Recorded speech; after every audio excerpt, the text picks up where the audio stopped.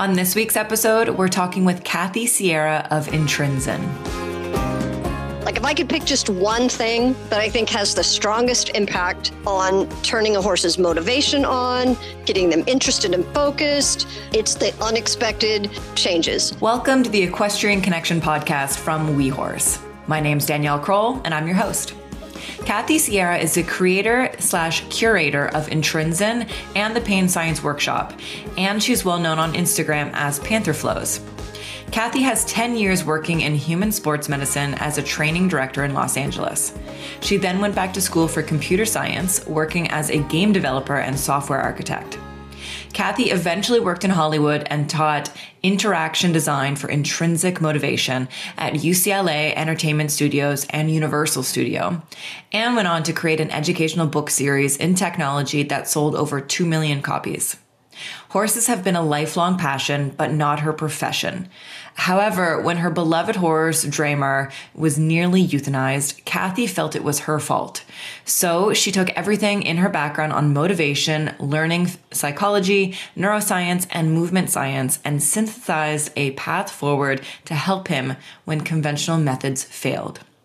This is an interview full of insight where we discuss movement motivation, the nervous system, pain science, and so much more. So let's get started.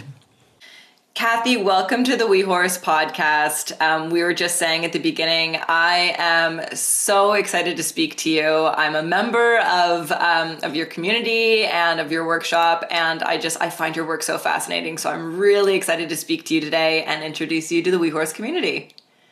Yay. Thank you so much. So the first thing that I'd love for you to tell us a bit about is, what is Panther Flow? How did you come up with that name? All of the things that you can describe as to what you do, what you teach about, and what inspires you. Oh, okay. That's kind of a big question. It is. So originally, and we'll talk about this a little bit later, I created something that called Intrinsic, which is a way of, it's more or less a philosophy backed up by science principles of working with horses. But then for a bunch of reasons, I wanted to broaden that. Like, you're a member of the pain science program, right? And Intrinsic is pretty extreme.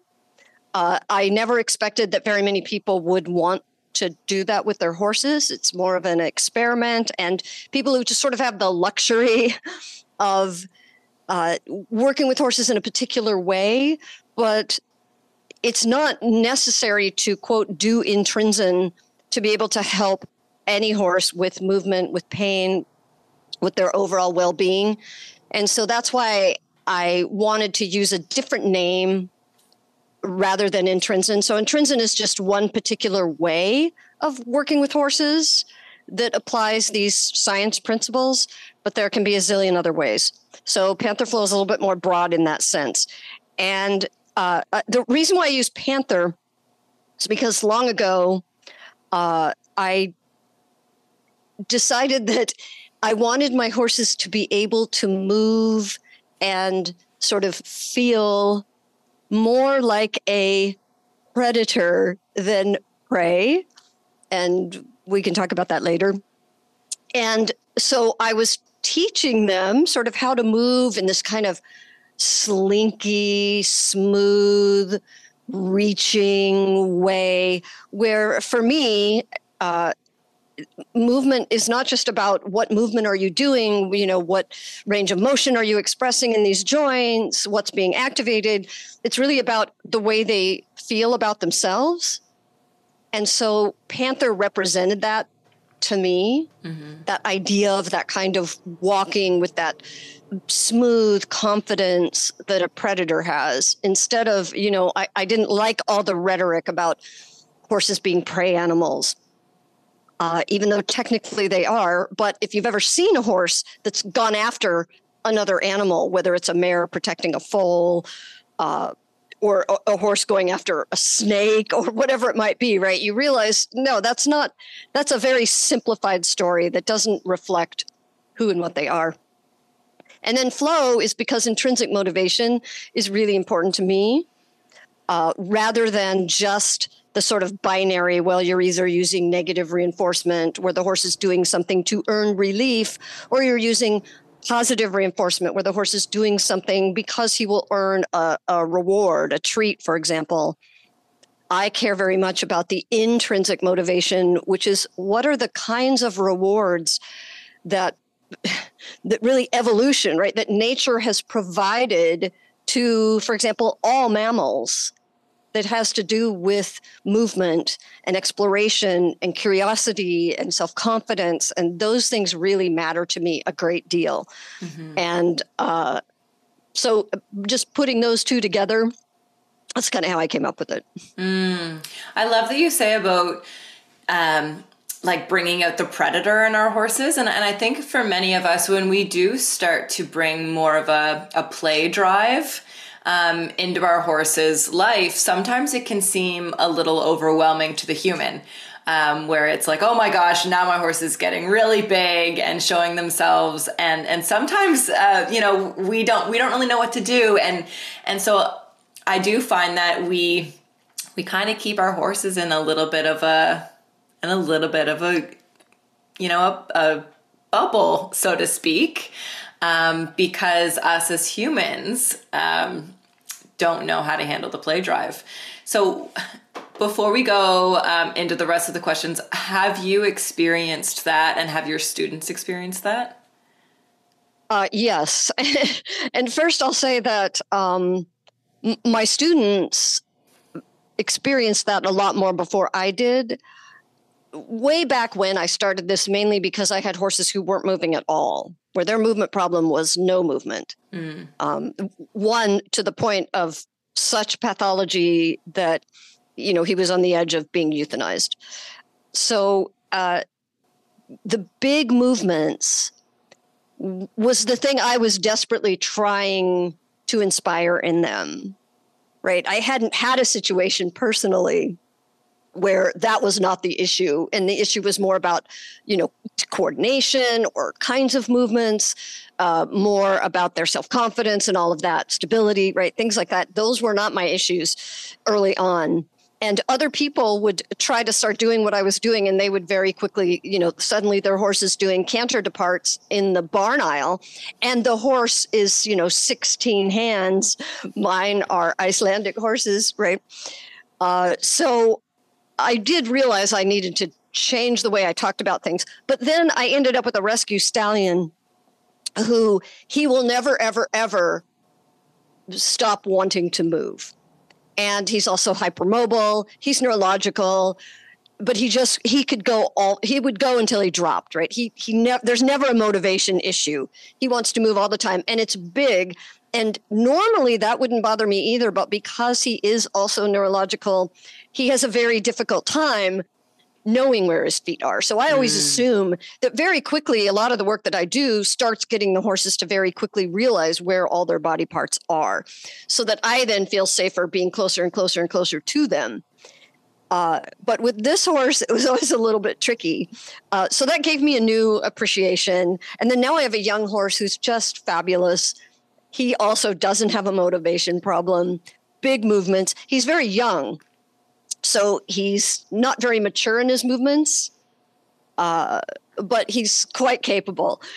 So now that I have these two horses, and my husband's mare also is a horse that will go all day, I started realizing that the way I was first talking about this, and I'm talking about like 10 years ago, was very much emphasizing go, go, go, get the horses to be badass. Everything was reinforced, big and awesome and badass. And that was not very helpful for people who didn't have horses where motivation to move was the problem. So I've since changed the way I talk about that a lot.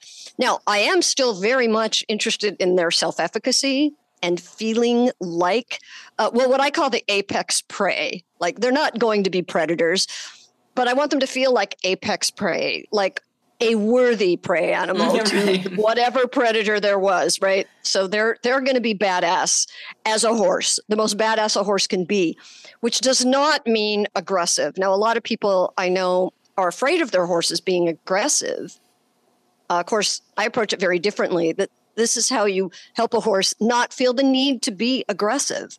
That aggression, well, first of all, there is science that shows that, for example, with some of the horses, we do that activity where they actually chase after a bag. So actually, it looks like we're teaching them to actually be predators. And some people will say, well, doesn't that bring up aggression?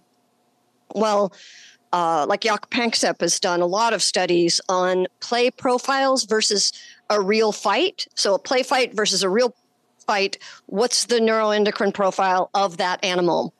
And finds that it's, of course, very, very, very different.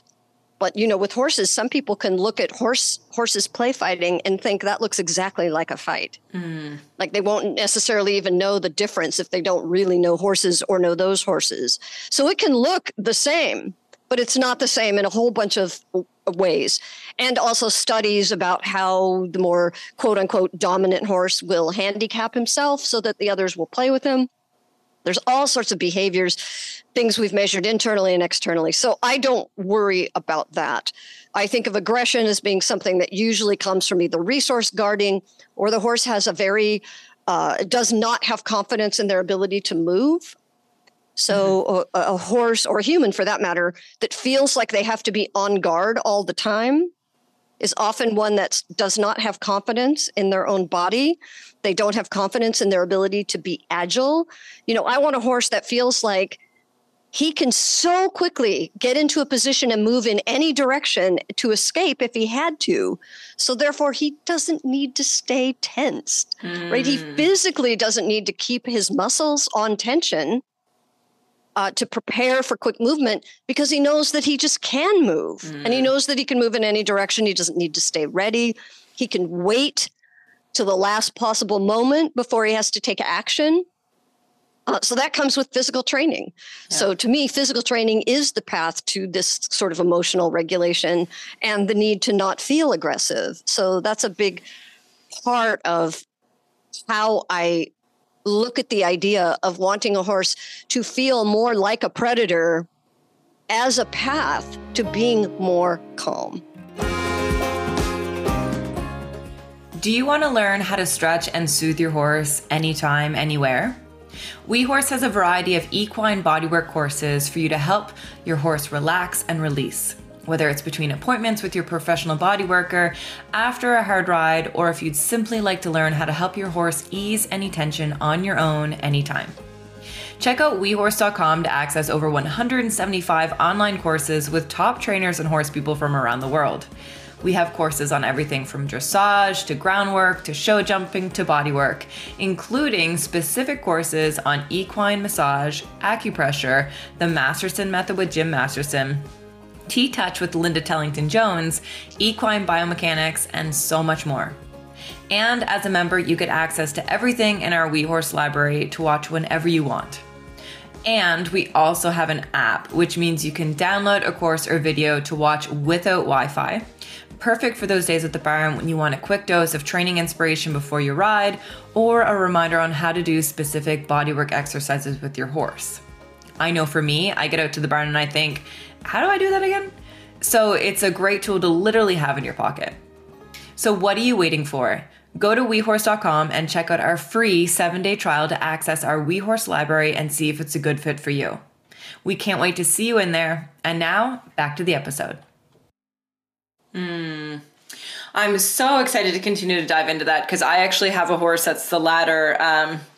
She had an injury, it, progressed, and she's kind of afraid of movement. She's very defensive of it. And so I'm really excited to dive into that. I'm sure many of us know a horse that is not movement motivated.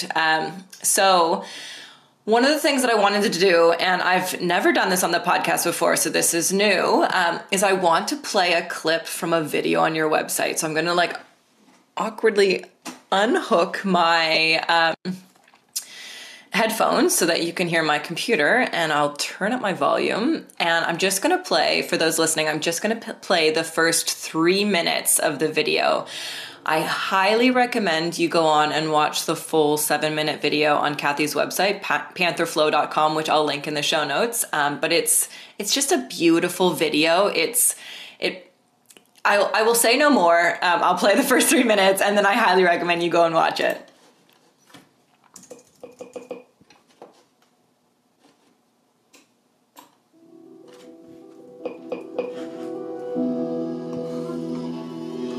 What do you dream when you dream of a horse? Freedom, spirit, pride, big, powerful movements, play, a love of movement.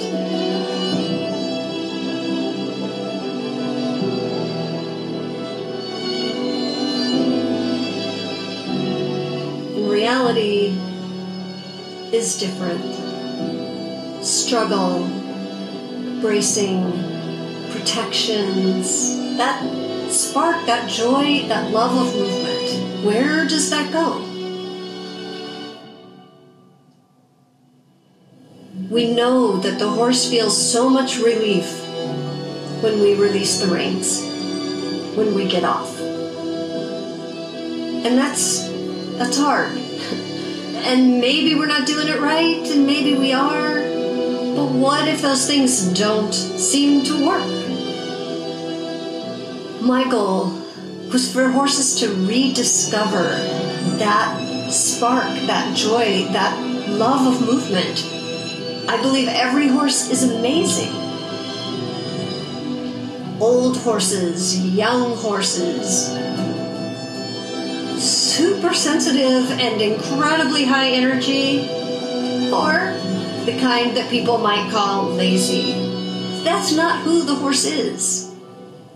If you think back to that horse as a foal,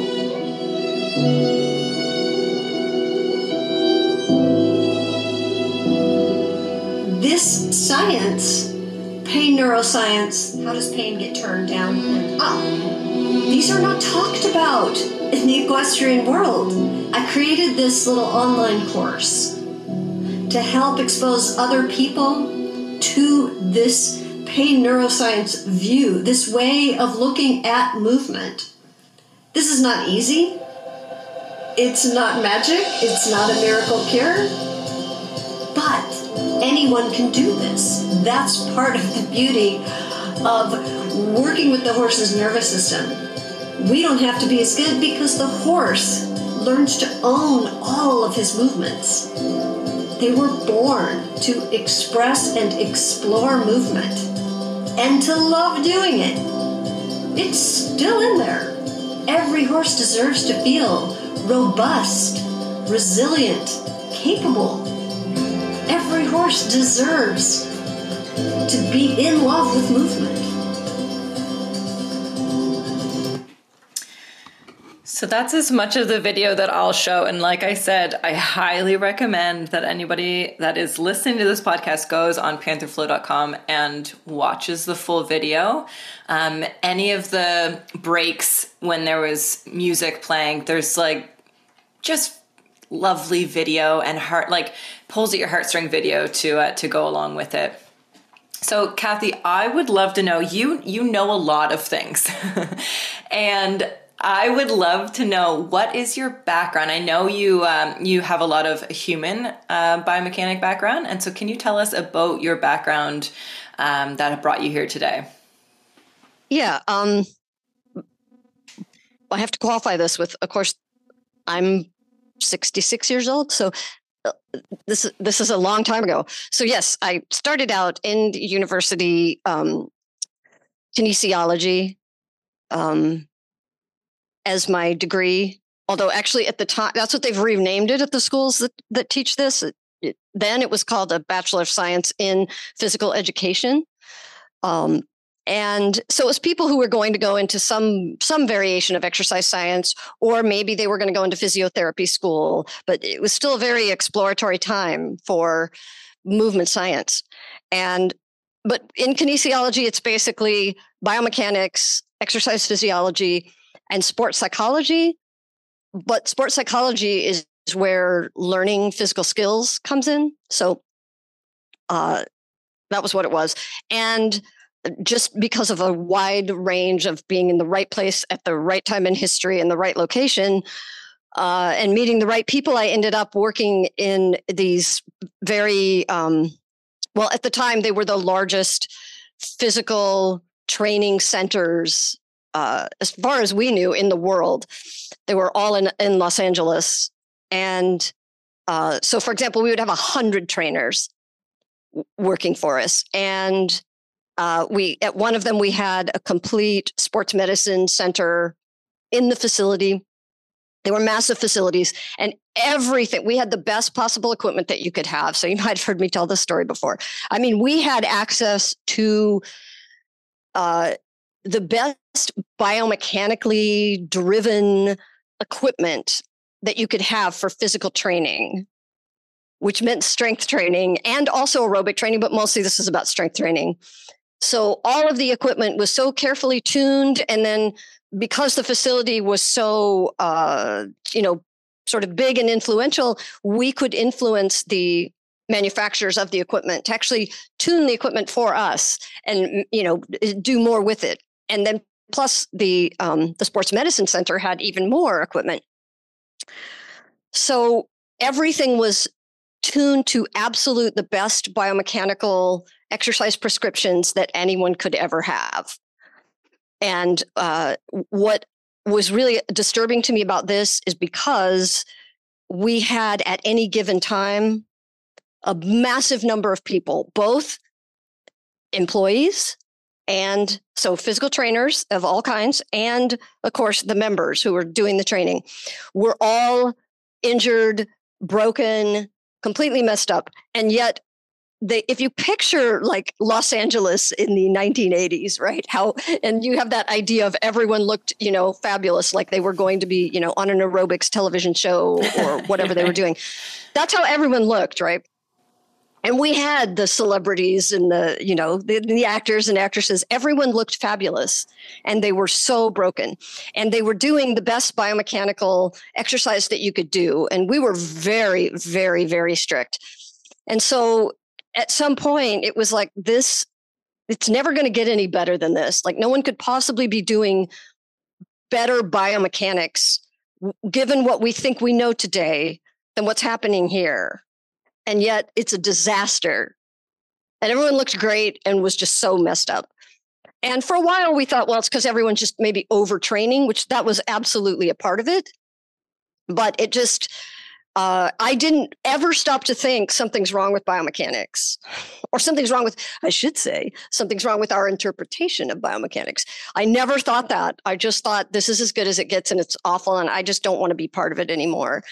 And so I was it was very emotional for me to see people so, injured and hurt and broken.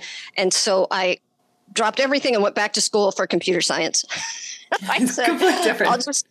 I'll go into a field where I'm not going to hurt anybody, really, at least naively. That's what we thought at the time. And that's where I stayed forever. But horses were my hobby. So I loved my horses, and horses were my hobby. And I did not put those two things together for a very, very, very long time. But so that's how at some point, though, I became so sad and disappointed and depressed by what was happening to my horses. And I started to get that horrible feeling like this feels a lot like what it was like for me with the humans, that we're doing all the biomechanics stuff and it doesn't seem to be working. I have world-class dressage trainers and Icelandic trainers and biomechanics trainers, right? I was never like super skillful or an expert or anything like that. But I had these great trainers, and the horses were still messed up. And I would see so many other horses and everyone I knew. And we would just joke about it like, well, that's just how it is. And then you send them to the trainer for a tune-up, or you do this or you do that. Everyone seemed to be basically really unhappy. And people were upgrading to newer and younger and better horses. And they were like selling horses or retiring horses that were like 15 years old. It was awful. And then one day I went to Iceland for a unhorse related business trip, but it was my first time in Iceland. And I just saw all the horses just moving on the side of the road, out in their big pastures. And I kept thinking, wow, like driving from the airport in the taxi. And I said to my husband, I'm like, wow, look at those horses. This must be a farm where like top, like world championship competition horses are. And the taxi driver started laughing. And he's like, no, he knows all these horses. And he goes, no, those are just farmers' horses. And I went, but their range of motion was like double what my horses would do. And I thought, what is happening here? And I just started noticing how all the horses were just moving. And now it seems so stupid because it was like, well, yeah, my horses, we import them from Iceland and then we start keeping them in stables. Right. They don't get to live like that anymore. And the ground they're on is in Iceland, so difficult and rough and steep and varying. And they're trained almost entirely outside of arenas. And I went, wow. I wonder if that has something to do with it. And, but it wasn't until one of my own horses, my beloved horse Dreamer, who was, I think at the time he was only 7 years old and he was in danger of, well, he was going to be euthanized one way or the other, because he was diagnosed with neurological conditions, which later they found out he didn't actually have. They had no other way to explain a horse that is starting to refuse to move. Like if you've knocked him over, which you could do, he would just fall down and knock it up. And a horse can't live very long in that state. Right. I mean, technically he could still eat and drink, but he had lost all interest in doing it. And so we knew that something horrible is happening and we don't know what it is, but I was out of options. I'd had all these professional trainers. They were out of options. A bunch of other stuff happened in the middle, and he did get better for a while, and then it came back again. And I knew that, well, if I can't figure this out, there's no hope for him. So I really did have, this is rare, right? When you have like the one eureka moment, but I did have one eureka moment that just happened to be, I was reading Xenophon on horsemanship book, which I read, I don't know, once a year. I was just reading it again last night. And another book on motivation, intrinsic motivation. And those two pieces came together where I realized that maybe the only thing that had not yet been tried was intrinsic motivation.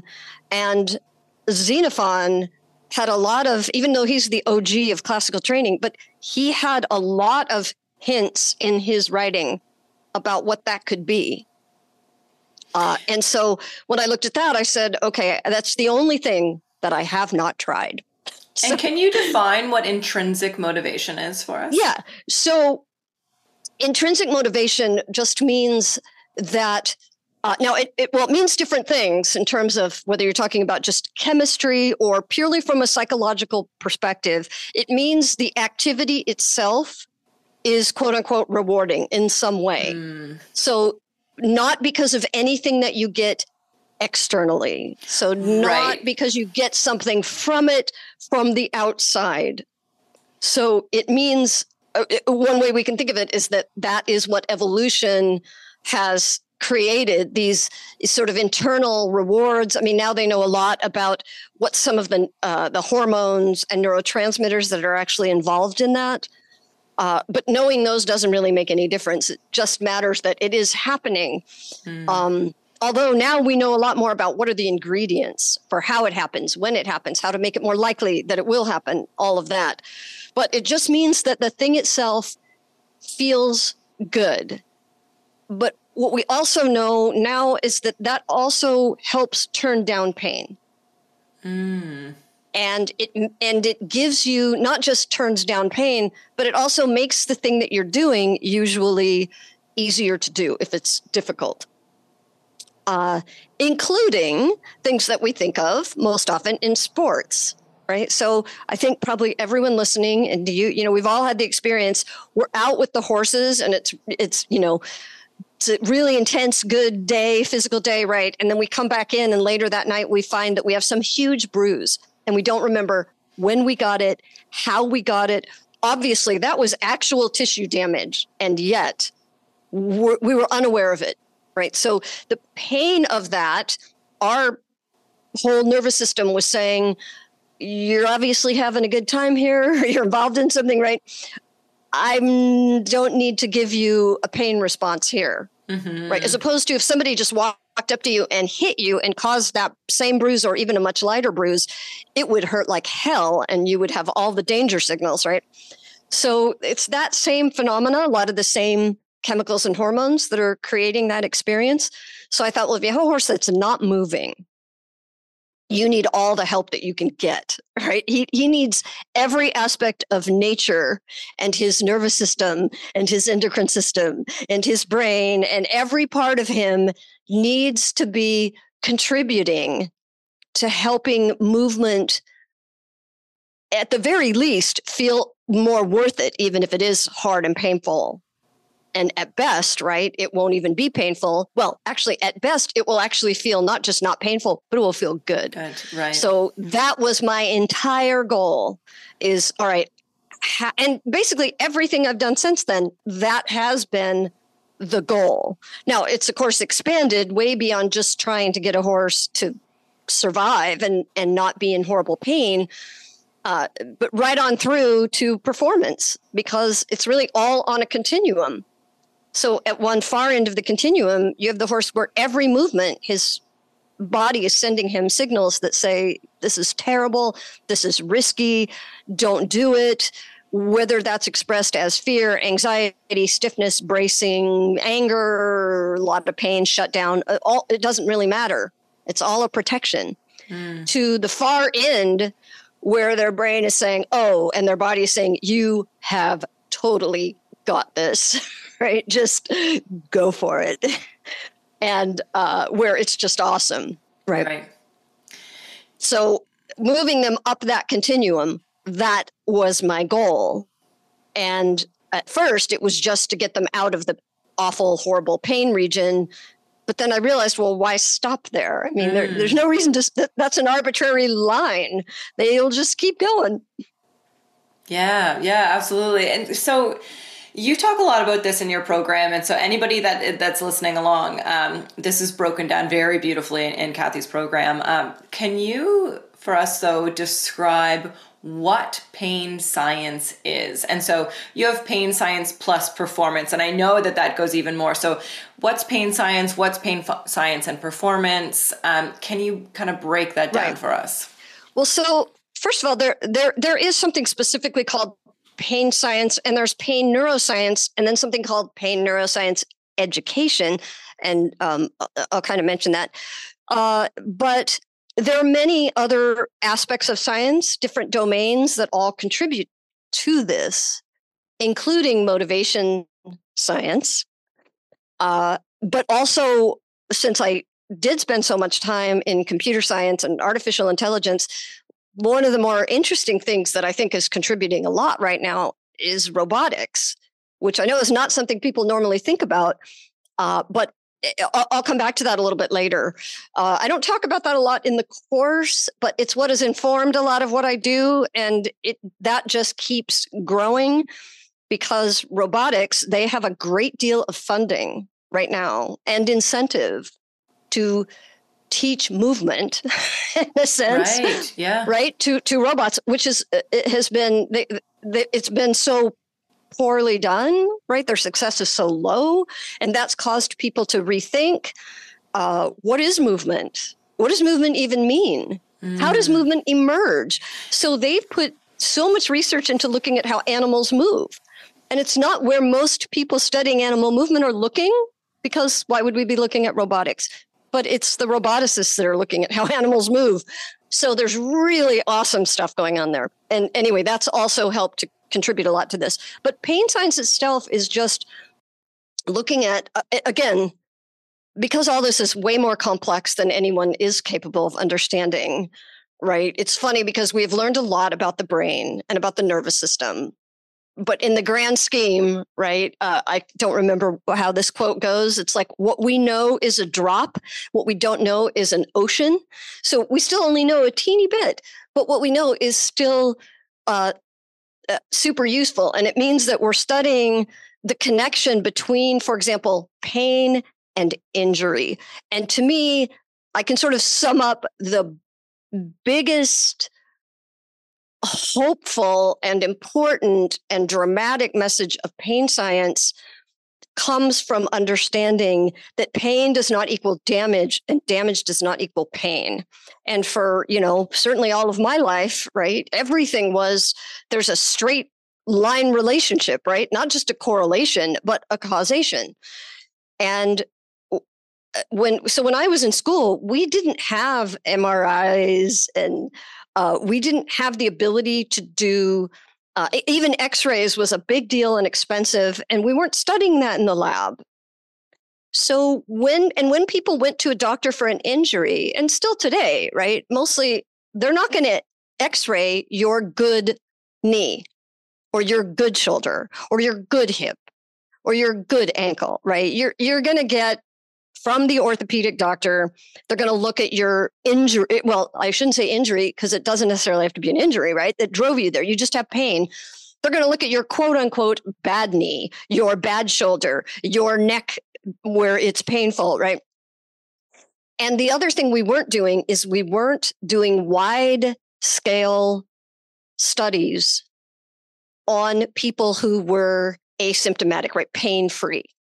So what we didn't know, for example, with all the back pain stuff, which has really been a massive change lately, we didn't know that tons and tons, most people are walking around with terribly looking spines, but no pain. So when you take someone who's in pain and you x-ray their spine and you go, oh, well, no wonder, right? And doctors would say things like, I don't even know how you're walking, right? And obviously this is terrible, and bone on bone and all the things, right? And which it's interesting now, there are some studies that show that the best predictor of whether you're going to have pain is if you've actually seen your own scans. Right, right. And that the language... That's interesting because you're like, oh, look at that. I bet I either do have pain and therefore you start to embody it, or I bet I'm going to, and then you start to embody it. Interesting. Exactly. And even pain researchers will laugh about it because they'll say, I know how all this stuff works. Yeah. And yet, one woman was part of a study. She's a pain scientist. She's part of a study. They showed her ankle scans. Mm-hmm. And she'd had a little bit of pain and running, right? And suddenly she looked at it and she said, oh, this is way worse than I thought, right? And immediately she started having more pain, more pain, more pain. 2 weeks later, they called her back and said, actually, we showed you the wrong scan. Oh my gosh. She goes, I know how this works and it still affected me, right? Oh my gosh, that's funny. But it's cultural, right? Yeah, if you didn't know what you were looking at, or if we didn't have a history of people saying, I have a bad, joint, or it's bone on bone, or all these things, right? And so, which is really helpful for me because I did some pretty extreme sports for a very long time. So I've had all kinds of orthopedic injuries and all kinds of operations, and I have bone on bone knees. I have my back is a disaster, and I don't really have any pain at all now. So but I didn't know about this, and I think most people didn't. So that caused a big shift when pain science said, hey, we need to rethink everything, because when people are afraid because it hurts, they start protecting even more. And they get stiffer and they brace and they start being afraid that they're going to cause more damage, especially if it's an old injury. But even if it's not, they're so afraid that then they move less. And now we know, of course, moving less is the worst possible response. Yeah. So if you want to become more fragile and in more pain, just move less. And so we said that's the wrong message. And it's wrong on every level. And so pain science was about, and why now we have pain science education, which means we need to get the word out to people that basically they have permission to move. And not only permission to move, because, hey, it turns out you're actually not going to damage yourself again by doing this. It's actually what you need to do. And that's, I think, the big role of pain science has been to say pain. And in fact, now we know pain and damage, they're often not even correlated, let alone not a causation. So you can have pain without damage. You can have damage without pain. And obviously in the horse world, this message still hasn't gotten out very far, which is really sad, because probably every day, if I wanted to go look in some horse discussion group, somebody would be saying, oh, we checked, my horse is not in pain. It must be behavior, attitude. They might even say fear, but we checked, it's not pain. Or everyone will say, first rule out pain. It's like, that's not possible. Right. And if you could do that, you would get a Nobel Prize, because actually no one is capable of doing that. We don't have those markers. And so the other aspect I think that's been so important with pain science is to show that it doesn't, there's things with horses where we now know they have all the same architecture for pain. In fact, all mammals do. So I think a lot of people used to think, right, because I'm old, right? When I was young, we didn't think they felt pain, which was ridiculous. Because why would we need to use then harsher equipment if they didn't feel pain, right? We were using equipment designed to cause more pain. But we just didn't think they experienced pain in the same way. And we don't have to know how they experience it, but they have, again, all the same neural architecture. Painkillers are tested often on fruit flies. So a fly has enough of the same neural architecture to make it worth studying painkillers on flies before moving up to mammals and then eventually humans. So of course they experience pain, even if they might express it differently. But now pain science has told us that pain is just one of the things, one of the tools that the nervous system uses. So we shouldn't think of pain as just there's pain and then everything else. It's basically pain is just one of the tools. So resistance, bracing, fear, laziness, bolting, right? Any of these things, it's all part of this protective mechanism. So if we think of it as it's the body's way of saying something is not a good idea right now. And I'm going to cause you to stop doing it or, do it differently. Yeah. And I feel like the nervous system is...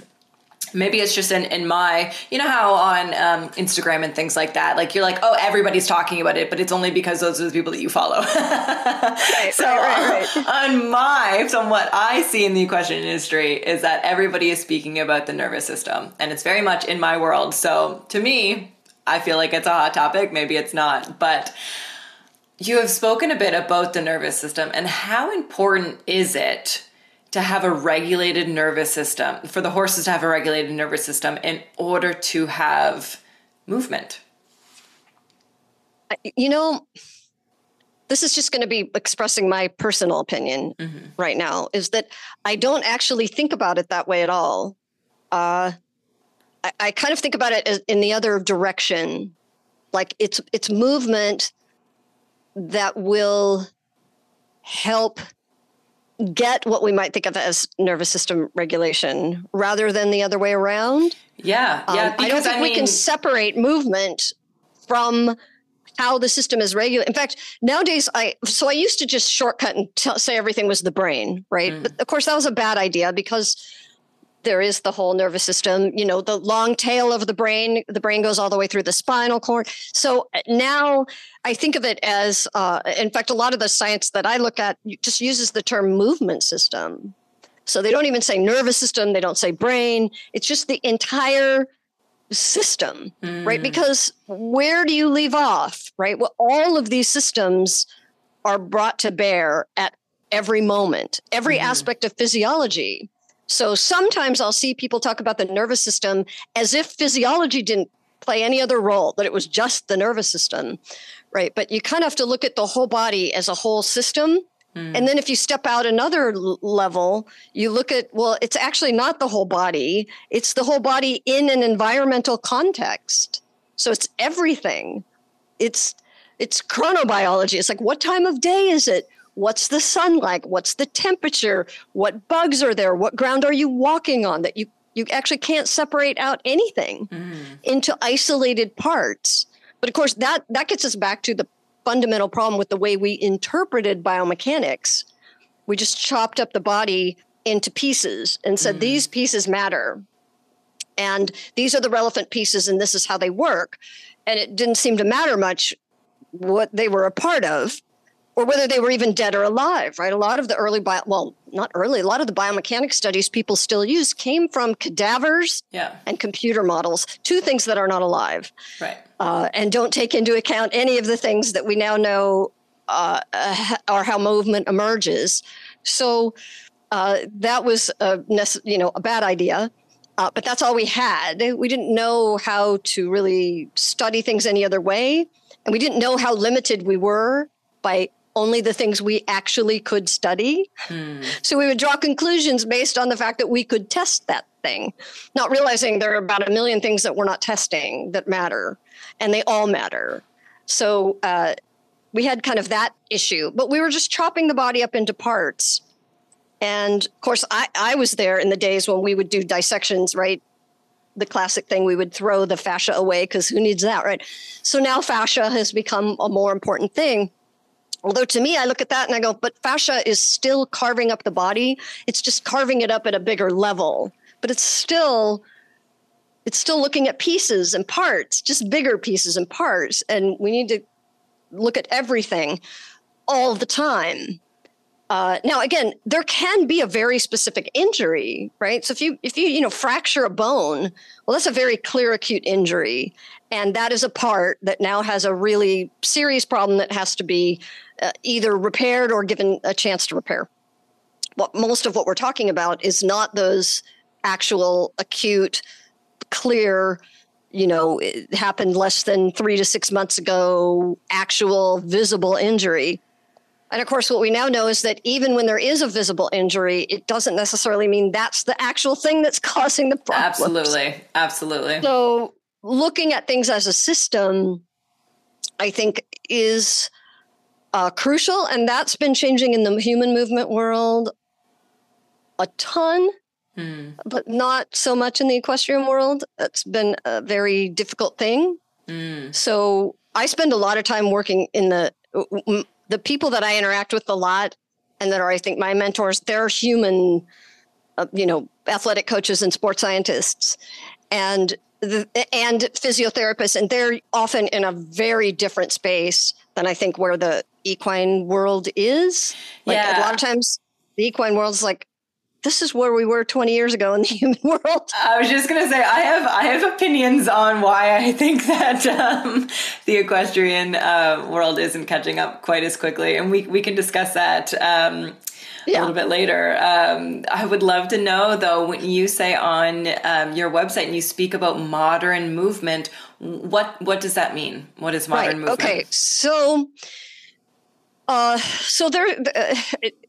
It's hard to actually define what that word means, but I will tell you how I'm using it. And some people will use the word contemporary movement science or modern movement science. And it really just means science that's been informed by other domains and other much newer evidence. And one of the big domains that's informed, I think we consider modern movement science or contemporary movement science, is complexity theory or dynamical systems. And that was something that was really never looked at before. Even though, again, even when I was in school, you could probably ask any biologist and they would say, well, yeah, of course, a mammal body, well, any life, but a mammal body is a complex dynamical system. It doesn't follow the rules of a machine, which means it doesn't follow linear rules, right? So when you talk about things like the butterfly effect, right, things that apply to a complex dynamical system are often the opposite of things that apply to a linear, a not complex system. And yet, the way we were looking at movement, biomechanics, everything else, right, was from the perspective of this is just a complicated machine. And the rules, right down to the rules of physics, right? It always, people would talk about biomechanics like it's just physics. And it's like, yeah, but we are incapable of understanding movement because there are more movement possibilities in a mammal just within the range of motion that a normal, healthy creature would have, right? So we're not talking about hypermobility or doing things that would, extend beyond what they could ever do healthfully, right? Just all the movement possibilities they have exceeds all of the atoms in the universe. It's not possible to model in computers. It's not possible to even wrap our brains around. So in science terms, we would call that combinatorial explosion. It's absolutely impossible to model. But it doesn't stop us from trying, right? So when we break something down into, well, you've got a moment arm and you've got your levers and the typical things that biomechanics would talk about, they're looking at such a tiny, tiny, tiny, tiny speck of parts, and they're not looking at the whole movement. And we know that movement is affected by things that we don't think in biomechanics. Well, I shouldn't say in biomechanics, but what we might think that biomechanics would say, it's not possible for that movement to have affected that body part at the other end of the body because it never crossed any of those joints. We know that it does, right? Even in a human, they can do something and their grip strength will suddenly be lower from a movement that had nothing to do with anything that should be changing those parameters.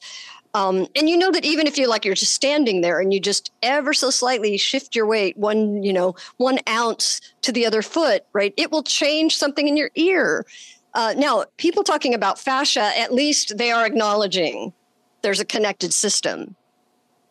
But we have to look at it at every possible level, which means the acceptance that we can't actually know. And so what happens if you say, we can't actually know? What's wrong? What's happening? And especially if we look and don't find anything, then we have to say something, the brain is protecting them from something, or the whole body is protecting them from something. And we don't know what it is. And we need to just stop trying to find what it is and instead start to explore other ways to help the whole body become less overprotective. So I think that's kind of the main goal for me, is to say, how can we help the body, whether you want to call it the brain, the nervous system, the movement system, how can we help it be less overprotective? Its job is to protect, and it doesn't matter how it's being expressed. Our job is to help it be less overprotective. And as it gets less overprotective, that's, I think, what a lot of people are thinking of as emotional regulation. But the way I look at it as, and the way I think a lot of people doing pain science will look at it as, you need to give the body and the nervous system, everything, right? You need to give it credible evidence that the body is safe. So a lot of people, I think, with horses will approach it like, we need the horse to know that we, the human, are not going to injure it, right? We're not going to hurt you. We're not going to force you. We want it to know that we are safe. And that's a prerequisite. But that in no way tells the body that the body is safe, right? You could be with the safest person in the world, the person you trust more than anyone. And if they start to grab your arm that you just broke, you are not going to feel like that's okay. Yeah, right. Absolutely. You're going to cringe. You're going to protect. It doesn't matter that they feel safe with you. It matters that their body has the internal confidence that it's capable of movements. And like in the pain science course, that's why we say the low hanging fruit would be proprioception. Right? That anytime you can just give the brain more information, whether it's through external, touch, and where body work can make such a massive difference, because it's giving the brain all kinds of credible information about what parts are there, because it's stimulating mechanoreceptors, a lot of mechanoreceptors. But that still doesn't tell the body that it's capable of controlling movements. So it doesn't tell the body that it's capable of stabilizing a movement. It gives it more information so it can reduce, just touch can reduce protection. Because now the brain is like, oh, forgot I had that left flank, or whatever, right? No, it's there. But it still doesn't tell it it's capable of stabilizing the whole body when the weight all ends up on that foot or whatever it is, right? We don't know.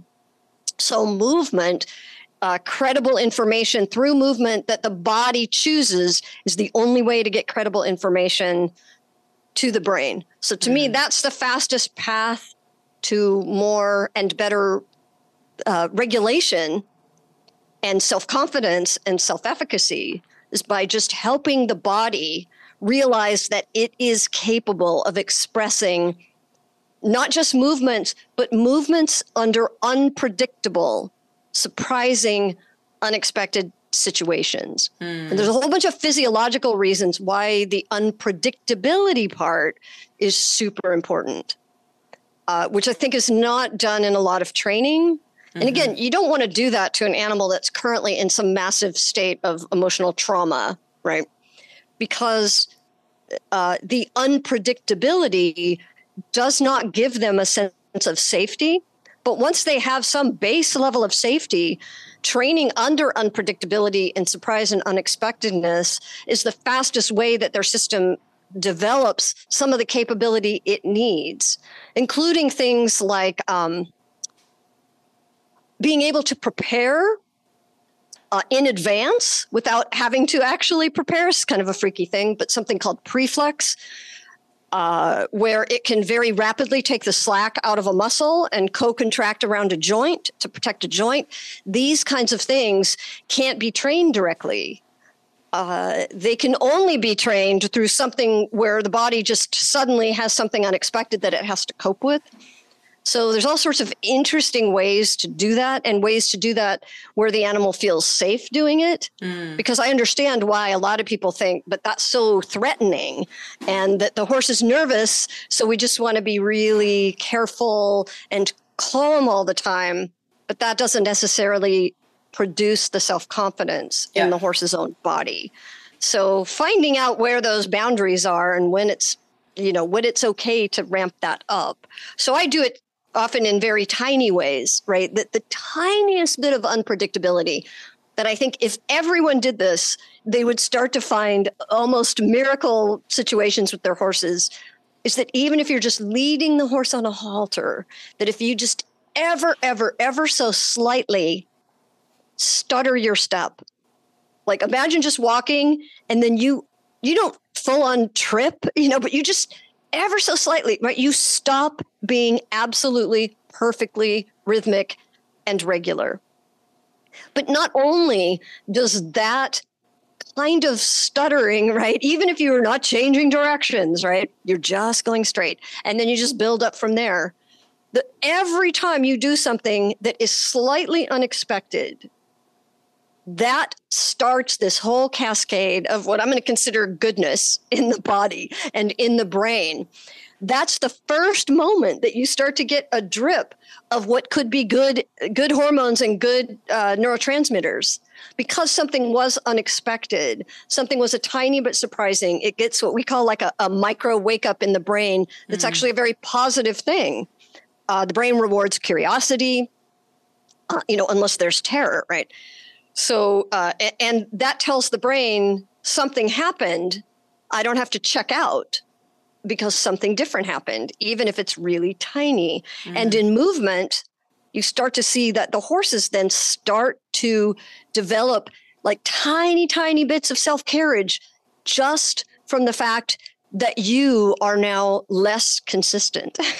It's like, interesting. I find this so fascinating. I find the way that the brain works around this absolutely fascinating. And I'll tell you a little bit about why I had joined your program and kind of where I'm at and maybe get your feedback on it. So I have a horse who she's only 9. And a few years ago, we had started running into some issues where she was getting really resistant to movement. I had got her everything checked out. So we had every form of body work you can think of, vets, equipment checks, all of the things. And no matter what, it's still happening. So I was then told, it's behavior. That typical thing. Oh, it's behavior. She's just like that. It's just, she's lazy. She's stubborn, all of the things. So we continue to do things. Now for 4 years, for years, this poor horse and I, we were struggling with, why is this happening? Everybody's telling us it's fine, but there's something going on. We have finally eventually found the reason, and we went through all of the the therapies to right it. So we did all of the body work that issue specifically needed. We had to do a lot of relationship repair, because since I was saying, well, I guess she's fine, everybody's saying she's fine, and she was telling me she wasn't, then we had to really repair our relationship. So that's all, passed, and we're in a really, really, really good spot now. And like I said, now she's only 9. So all of this happened when she was like 4, wow. 5, 6, all of that. However, it's almost like she doesn't trust her body to move. It's the most interesting thing, where she is the bravest, most confident horse. We can go and do anything. She doesn't bat an eye at it. I can bring out all of the quote unquote scary things to horses. She doesn't bat an eye at it. But if I ask her for any movement, I can just, I don't ride her. I can just be off to the side and say, hey, can we do this? Can we do that? It's like she shuts down. Sometimes she'll rear, sometimes she lays down, just to avoid the movement. Right. Same thing happens when she's at play with my gelding. He has a big play drive, and he'll try to get her playing, and it's like she shuts down. That she doesn't trust that she's able to do it, because her body, did hurt her in the past. And I just find it fascinating that it maybe there's still some stuff going on in her body, but it could be a block mentally. And so right. what, when you hear me talk about that, what comes up for you? Yeah. Well, first of all, that is a very familiar story to me, both personally and one that I've heard so many times. Yeah. So that's not uncommon. My first reaction is always going to be, statistically, there probably isn't anything like an actual physical tissue problem, or that even if there is, that's not actually what's contributing to this. Yeah. When she does move, she moves beautifully. Okay, that's fantastic. Yeah. Because that tells you that the horse does have a certain range of motion, where it's capable of doing the movements. It is much harder when the horse doesn't even have the movement capacity at all. Yeah. Because then those tissues haven't moved for a long time out of that tiny range of, tiny ranges of motion are where I worry the most, because there's almost no way out of that where the horse isn't going to experience some discomfort regaining those ranges of motion, right? They're not going to damage anything, but to the brain, right, or to the body, if you suddenly move tissues into a range of motion that, again, isn't causing damage, but you haven't gone there in a long time, right? Think about all the chemoreceptors and mechanoreceptors that are going to fire for the first time in ages, right? You're going to suddenly dump all this chemistry into these areas, and the brain's going to go, oh my God, something's happening, right? And it doesn't have to care whether any actual damage is happening. It's just saying, wait a second, right? Mm-hmm. This is new and could be risky, right? Doesn't know. It's going to throw out all the protection. Now, what we now know is that 2 days later, that'll just be a range of motion, because it wasn't actually causing damage. It was just throwing out all kinds of signals. So I always accept that when horses are trying to reacquire ranges of motion, it might have a very mixed set of feelings for them that are both good and bad, right? I'll talk about that a little bit later. Why I'm sort of more tolerant, I think, of the horse being frustrated than maybe a lot of people are, because I expect that is what's going to happen. And since I don't use force to do it, because it has to be voluntary especially if we're going to ratchet up the stress, because otherwise I'm just going to make it all worse, right? Yeah, the goal absolutely. is stop the nervous system from being overprotective. Well, then the worst thing I can do is try to make them do it, right? Because if you make them do it, then they're not going to get that, quote, credible evidence, right? The body's going to say, well, I was forced into it. Now I'm going to be even more protective, just maybe in a different way. And so it's not going to do us any good, even if ethically and morally I was okay with that. And I think some people feel like, well, if it's life or death, I'm going to make them move. And I'm like, I don't think it is going to be life or death. I think there's always another way, even though it's super inconvenient to do it without a lot of force, right? And they do need to move, but we can always find a way. But that's another question. But when they don't have this credible evidence, I think there's a bunch of stuff that can be going on. And you probably heard me talk about this in the course, right? That our goal is, well, if a horse is resisting movement, then we assume the brain's being protective and maybe probably overprotective. That's its job, is to be overprotective, right? Its job isn't to be protective. Its job is to be overprotective, which is why you will have pain before damage. Because the whole point is the brain is saying, I'm going to give you pain now so that you stop before you actually get hurt. Right? Like if we're sitting on the floor on a hard surface, if you spend too much time in one spot, you're going to start to feel pain. So it's your brain saying, move now. You haven't done any damage, but if you stayed in that spot for a lot longer, you would start to maybe shut down capillaries to a bad level and whatever, right? But it's giving you pain before damage when it can, right? Assuming that it's not a catastrophic injury it couldn't do anything about in advance. Then it's giving you pain to say, for God's sakes, go get help, or don't move. But so it's being overprotective. And we need to give it a chance to not have to be so protective. So we're going to use all the tools, right? Whatever we can. And one of the ones I talk about a lot is sneak movement under the radar. So you don't want the brain to be saying, stop, don't do this, it's bad. So we want sort of movement to happen before the brain has a chance to do that. And there are a bunch of little tricks.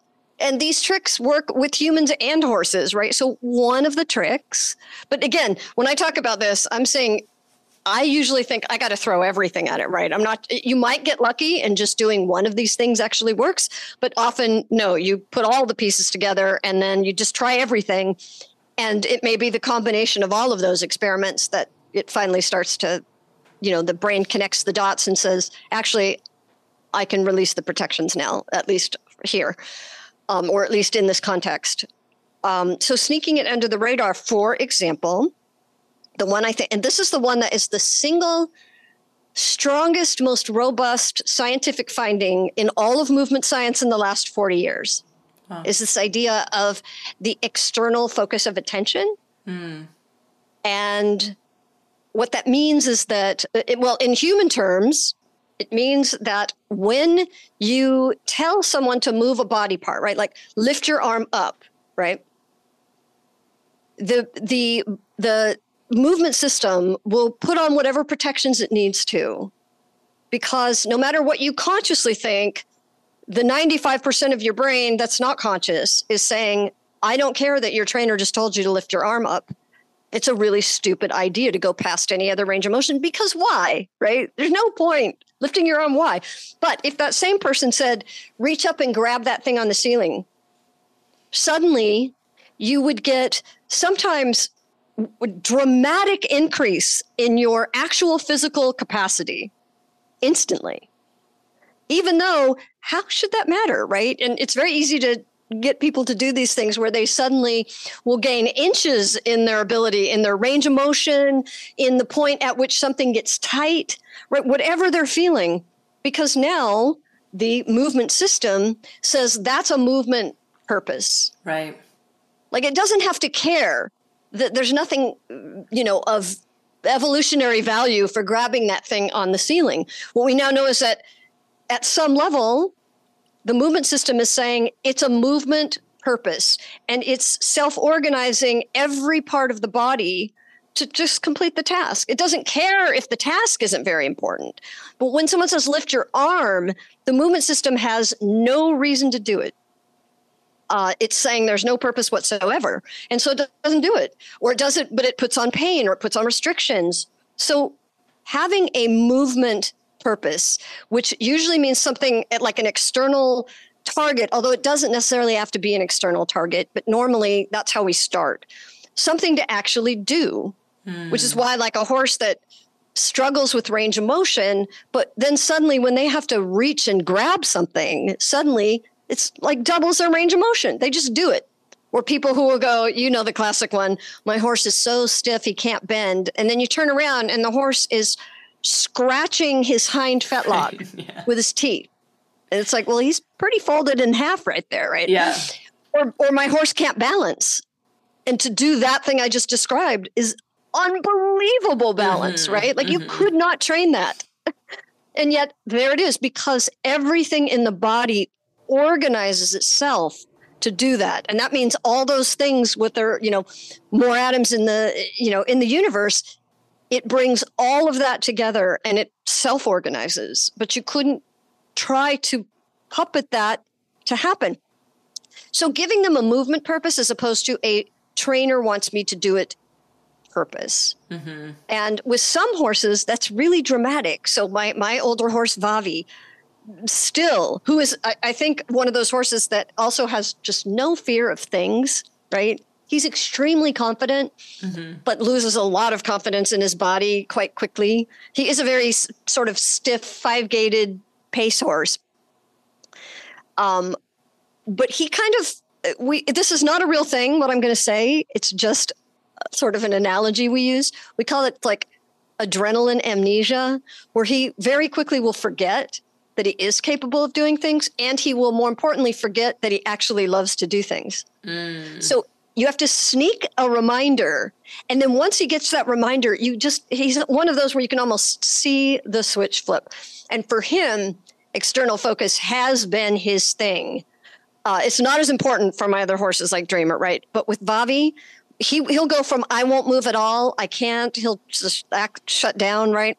And if he sees you with the flag, the chase the bag, he will suddenly go, right? And he'll just start making all this noise and moving like a stallion. And then 5 minutes later, you take all the external targets away and he's just going, right? He's in this beautiful trot. He'll, you know, canter departs, right? Whatever you want. But he needs something to bridge the gap between what he can do and what he thinks he can do. And for him, you know, I've just kind of accepted he might always need these little reminders. Now, when he gets in better and better, more regular shape, then the jump start, you know, lighting the pilot light, it is much easier and doesn't have to go through all that process, right? And I just experiment with things until I find something where they go, oh, that's right, I can do this. And, oh, I love it. So when you know that they can move, to me, that's a really great sign, because it's much harder when they still can't actually move, because then everything their brain is telling them is accurate. Now we're just trying to say, be less protective, because they don't need to be less protective. I mean, they can be less protective. So external, giving them something outside themselves that's outside because the trainer wants it. That's why pressure and release isn't going to have that effect. And doing something with positive reinforcement, right? Move your body that way because you'll get a treat.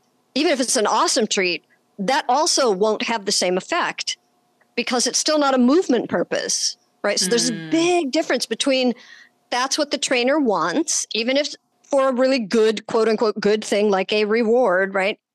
And because that's what will solve this movement problem. So using a lot of props, things in the environment, other horses, right? A horse that doesn't want to move forward, but then when another horse is exactly 10 feet in front of them, then suddenly they find their energy, you know, whatever it takes. And that's not something that you do always, right? It's something that you do to get them through this phase of having difficulty realizing that they do have the credible evidence they can do things. And that can take a long time if the horse has, you know, went through a long period of time without moving or having whatever their reasons were for being, their body's reasons were for being afraid of movement. You know, that doesn't happen overnight. And as you know, tissue changes don't happen overnight. Yeah. So sometimes, you know, a horse can be like, oh, actually, okay, my brain knows that it can do this, but my tissues haven't done it very much. And it's much easier to just not do it. Or if they've been crooked for a long time, right? Their body is going to say, yeah, but I'm really good at being crooked, right? And my tissues are adapted to that. Like I'm perfectly capable of doing it this way, but oh my God, it's terrible to do it that way, which would be like me trying to play tennis with my left arm, right? I mean, it's perfectly reasonable for them to say that's too hard because my tissues are not adapted and they're really good at this. Yeah. So we have to get much more creative about giving them movement problems to solve where their body makes the decision to do things differently. So giving them different kinds of situations, different movement challenges and problems to solve, which don't have anything to do with us telling them which body parts to move, but where their whole nervous system says, I actually don't think I can do this unless I turn the other way, unless I use the leg I don't normally step under with, unless I bend the way I don't normally bend. Right. And those get kind of creative, which is why I like to use hills. I like to use a fence a lot where the horse, if they have a tendency to do one thing, they can't do it. If that thing is if they're going to run into a fence, they have no choice but to look in the other direction. So I do things where I'm being like, let's experiment with something where to do something that you want to do, like keep track of the human, whether it's, it doesn't have to be chasing a target. It could be just chasing a human.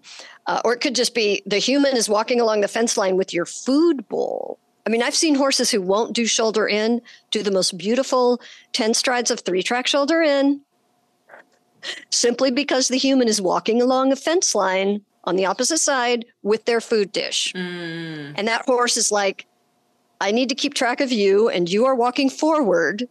Right. So, where are you going with my food? Right.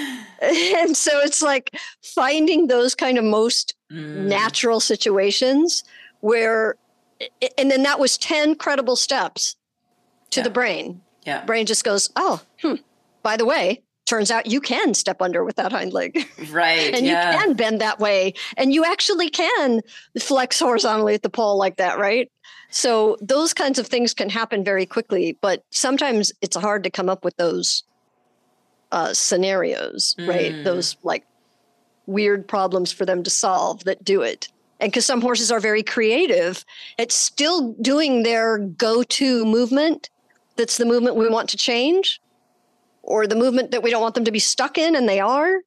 Sometimes horses are so good at it, right, that their brain just keeps saying, I know this is really, well, we could say that's super inefficient. And their brain's like, well, not with my current state of tissues and neural development. I am super good at this movement, and I'm going to use it for everything, right? I'm going to be crooked for everything. So we have to give them enough reasons to expand their toolkit so that they say, oh, yeah, actually, I can do it this other way. It's still going to feel super awkward, though. So with neural things, the changes can happen almost overnight, right? Neural wiring can start to change overnight, but tissues, we expect to take some time. So we have to kind of be creative during the time when we're making those changes, if it's tissues that actually have to change. But sometimes we find out that actually it wasn't the tissues at all. It was always a neural thing. And that's why you can have these big breakthroughs that suddenly happen overnight. But it might take you, 4, 5, 6 months to find all the pieces where then the brain goes, oh, yeah. I can do this. I could always do this. Why are you looking at me weird? I've always been able to do this. Right. And we're like, you haven't done this in a year.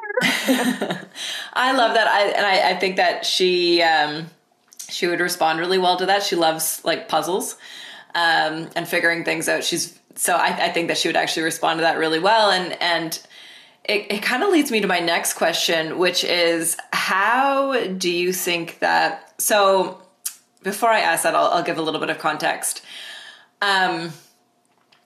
We often put very human things on our horses, like human responses. Oh, well, this is, they're this way. This is what they think, those sorts of things. Right. Which is fine if it's just a joking, personality type. And it's another thing if it is at some expense of our horse. And by that, I mean limiting belief. How detrimental do you think it is for the humans' limiting beliefs on our horses. If I was to say, she doesn't like that, or she can't do it, or if I'm working with her and I say, oh, it's fine. If you don't want to do it, you don't like it. It's totally fine. You don't have to move if you don't want to. Just stay standing still all the time. How do you think that could potentially affect our horses? Well, part of this is going to be personal opinion, right? I mean, there's a certain amount of science on it, but most of that science is around humans, right? So I think it has a huge impact, a detrimental impact. Mm-hmm. And that means in any direction, right? I think whatever we think we know, whatever story we're telling, we should always be careful of. And for a lot of reasons. A lot of times I think people just simply won't update their story. Right? Yeah. We love our stories. We love our stories. And it's natural, right? And part of it is super well intended because we're trying not to cause any distress to the horse. Well, again, part of my own personal feelings is that I think trying to protect the horse is the opposite of giving them credible information that they are actually strong and capable badasses, right? So if that's what they need, then this idea that I'm the horse's protector and, let's not stress him, right? Part of the reason why I'm so adamant about not using actual force is because I do intend to stress the horses quite a lot. And for that, the more stress you're potentially asking them to participate in, the more important it is that it be 100% voluntary, which is not always easy to do because even if you're just using positive reinforcement, right, you can still be coercive. And especially, if the horse is hungry, or there's resource guarding or, so I have to take a lot of care to say, is my horse really just doing this because he knows that if he does these big movements or goes fast, he's going to earn a treat, right? But it's pretty easy to deal with that if you're used to dealing with that. So I don't really worry about that much, but I still always have to care. But there's easy ways to deal with it. Like, well, just give the horse some hay beforehand and maybe have some hay during if he wants it. Or I work with my horses a lot. About half the year, they're literally on grass while I'm working with them. So, and the gates are usually open to where they can leave and they can go to another horse if they want, right? So I try to do all that because I'm going to ask a lot. If I wasn't going to ask a lot, I wouldn't have to go to that much trouble. But because I'm going to ask a lot, and so I don't want them to be feeling coerced by the food. So it needs to be voluntary, but I am definitely going to take them to what I think a lot of other people would assume are way past boundaries. But I wouldn't do that with horses that were new to me, that I didn't know, and that I didn't know how to read any of their signs. But also and again, so what I do isn't necessarily a good idea because I am willing to go to such a high extreme.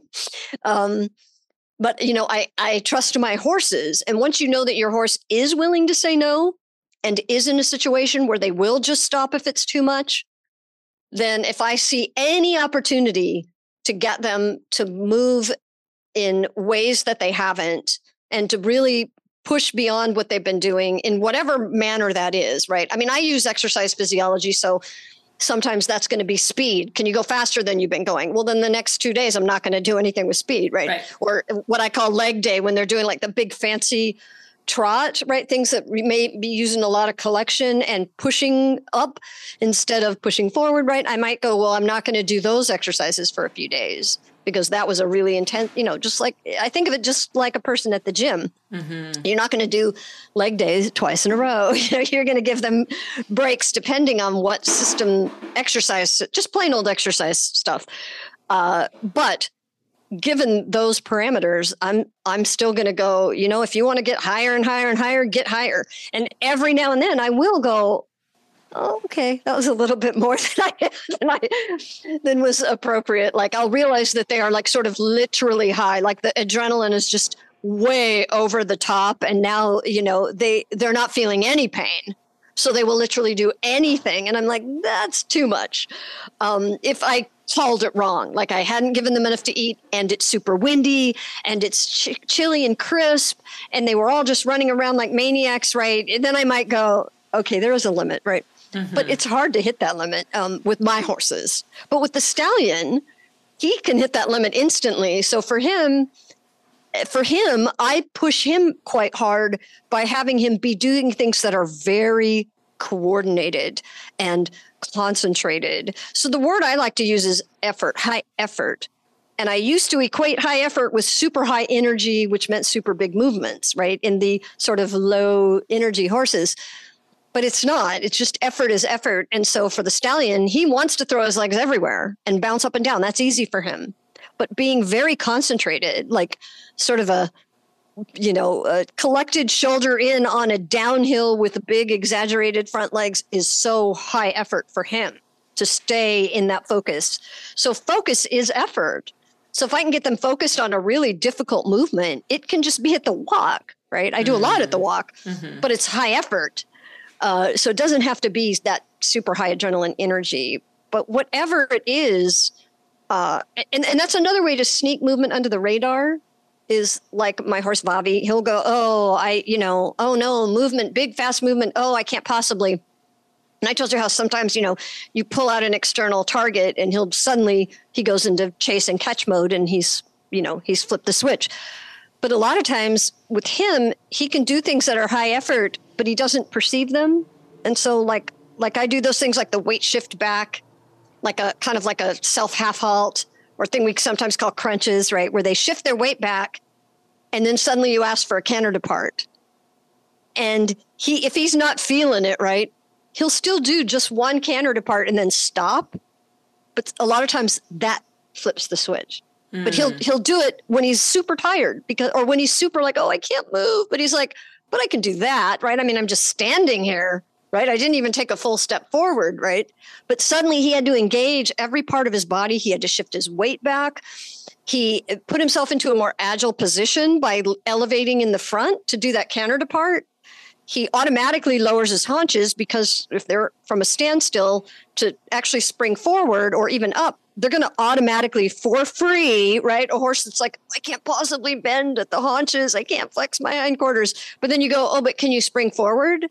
They're going to bend, right? They're going to take, it's an automatic, free, reflexive, stored energy in the tendon thing, right? They just do it. And then once they do it, then the brain is like, oh yeah, that's kind of fun actually. Or a fast change of direction. So I can often get my horses to suddenly turn the switch by we're just walking. I'm holding the food, right? I can do this when I'm delivering their food. Like I said, I've got their little tiny pan of supplements. We're walking along the fence line. And then I go, oh God, I changed my mind. I turn around and run. The horse that was just walking suddenly spins, right? Just like a rollback and canters. And if they had time to think about it, they'd still be in the I can't possibly canter mode, right? But suddenly they've just done it. So that's like you're using these tricks to get the brain to do something before the other part of their brain has a chance to go, oh, be protective, you're tired, right? When they're really not. So obviously you're not going to do that with a horse that's actually legitimately injured. But most of the time, that's not what we're talking about. So that's enough to get the switch. So those little unpredictable changes of direction, like if I could pick just one thing that I think has the strongest impact on turning a horse's motivation on, getting them interested and focused, changing their movement capability and their relationship to their own body, it's the unexpected changes. And they can be, like I said, super tiny, just while you're walking forward and you just stutter ever so slightly, right? And then all of a sudden, right, but unpredictable. So you can't do it at a regular interval, right?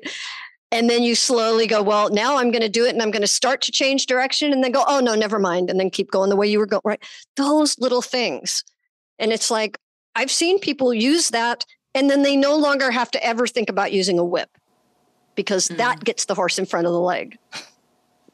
And it's like, it's so simple, but it doesn't feel like it would be a superpower. And I think that's the one biggest superpower.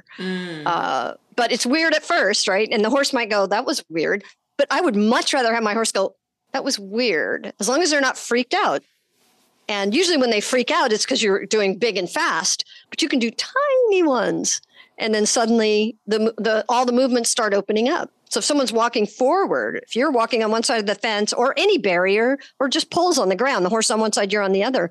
If you walk forward and then suddenly you start to take a step back and then you walk forward again, you will almost certainly have gotten right there a little bit of adduction and abduction in the horse's legs. They will not have any choice. They will make some little shift because you took that little step back and then walked forward again, right? And they're trying to kind of keep up with you. And then you just keep expanding that. And I think people are often amazed at how much their horse actually can do, especially people who are not like you. You have the ability to recognize what your horse is doing. A lot of people don't. But so back to your story about like, what story do you tell yourself about the horse? I always tell people, allow yourself to always be surprised and that never assume that you know what that horse's story is now on any given day. And that means in any direction. Like we see people in more of a traditional horse world do this in the wrong direction, where the story they tell themselves is, oh, he can do this. He just doesn't want to. Right. And it's like, no, that's hell no. very common. Hell no. Yeah. No. If the horse says no, a big one for me, because I think it's the most damaging, is a horse refuses a jump, right? And you're like, but he just did it. And it's like, well, yeah, but now is different. Yeah. And his body knows things you don't. And, that horse knows refusing a jump is a bad thing to do, but he thinks it's a better thing to do. It's less risky than taking the jump in that particular way. So, all of those. So in any direction. But I think a lot of times people are doing it to be more protective and helpful of their horse. So, but I've learned this so much. I call my horses mercenaries because they'll play and they'll do all their things for anyone. But I'm always amazed at how many times what they do with other people, including even non-horse people, will often be bigger and more interesting and more awesome than what they do with me. And I'm like, I still had a story about what I'm doing, and I wouldn't have even tried that. Maybe even subconsciously, I just wouldn't have tried that. Yeah. Right? That even when I'm not thinking he won't do it, there's a part of me that still just assumes. And I think do you know Tara Davies? Yeah, Unbridled Goddess? Yep. So she came here one time, and she, of course, is amazing, right? I'm not super skillful. She actually, of course, is. And this was probably the most dramatic for me because she was like, oh, I'm going to do like haunches in with the Dramer. And I'm like, no, he doesn't know that. He has literally never done that. He has never been taught that. No one has ever tried to. And I turn around, she's doing it. Right. They're doing it. She's not touching him. He doesn't know like body part targets. Like a lot of people can get movements by using their hands as targets. I don't do that. Right. So it wasn't like he was just responding to her, oh, move your hip that way. Right. If I put my hands out, they're still usually going to move away from it. Right.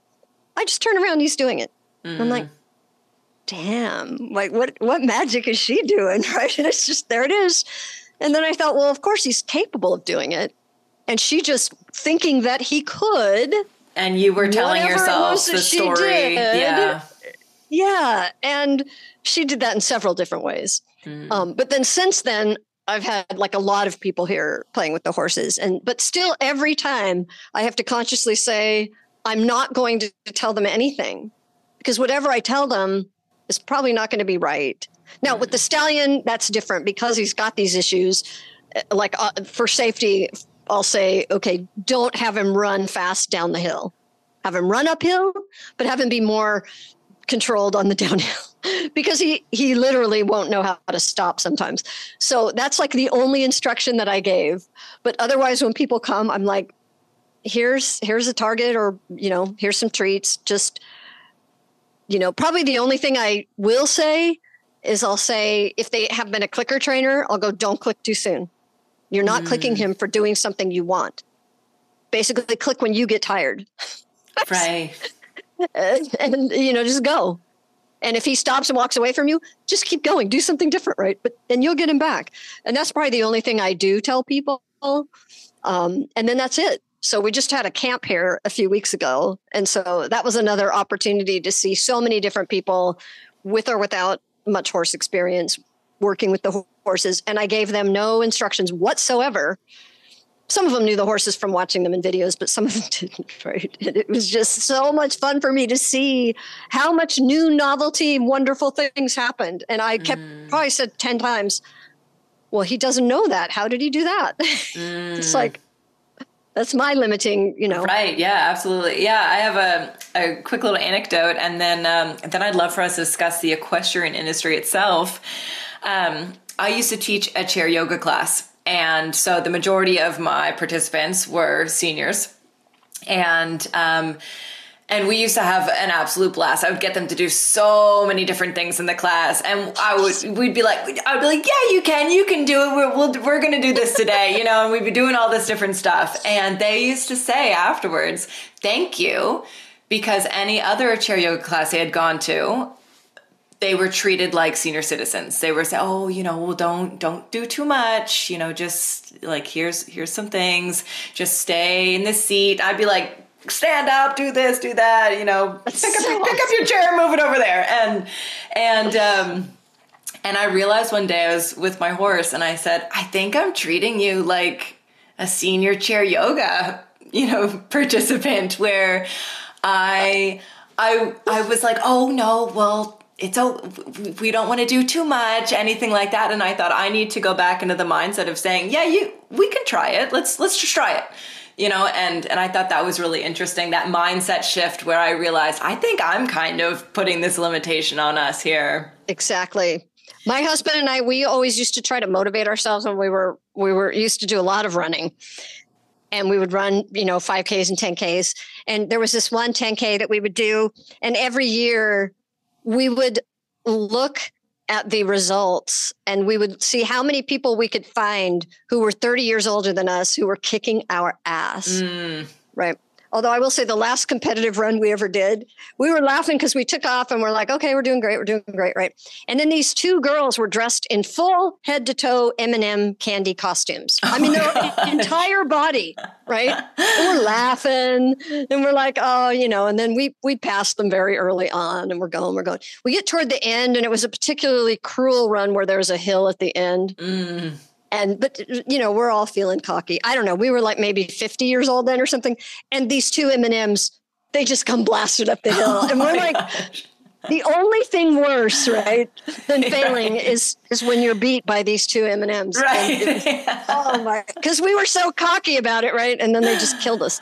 That's so funny. Yeah, but we would always try to get motivated by people, but now I look back and I go, some of the times we were motivated by people who are the age we are now, right? But it's like movement. I mean, so obviously I pay a lot of attention to the optimistic movement science on people who are much older.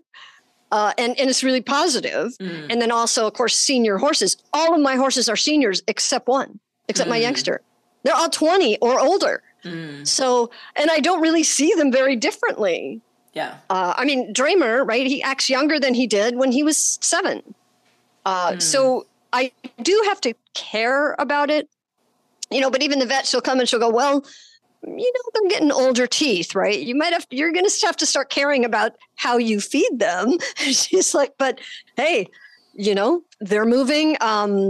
This year, I think there was a 23-year-old horse in the Icelandic World Championships. And I think there was either 20 or close to 20 that did not this year, but one of them has actually set a world record in racing, in a pace race, over 20 years old. Wow. So, I mean, all of the things that we think we know are not really true. And then you look, some of these people have estimated that some of these wild stallions who've had brutal lives, right? Some of them they think have lived to 30.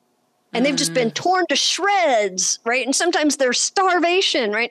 And they are still powerful and, living under the worst conditions. And I think, but when I grew up, 20 was considered really old for a horse. Yeah, same.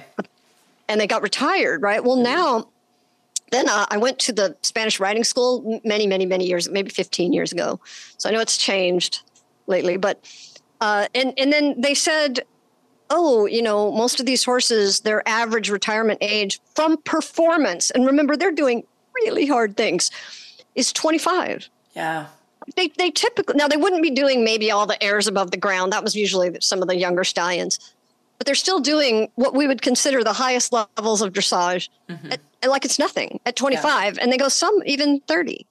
Wow. Right. And we had one horse that actually outlived his rider, and we didn't know what to do because he was still ready to perform, but his rider died, Oh my gosh. So it's like, wait. So the way we see age of horses and their performance, but now, you can see how beat up some of these horses get. And most sport horse injuries are repetitive stress. They're cumulative microtrauma.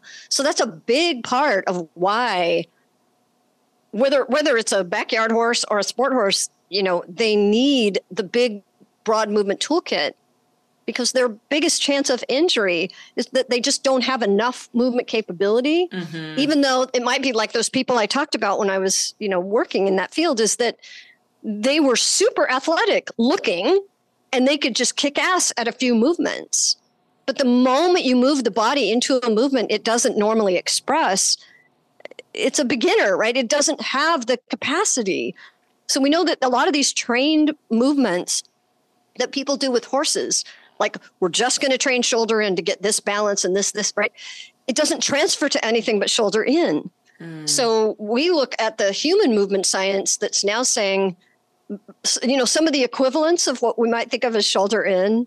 This is one example, like the pistol squat. Like people go, don't train the pistol squat.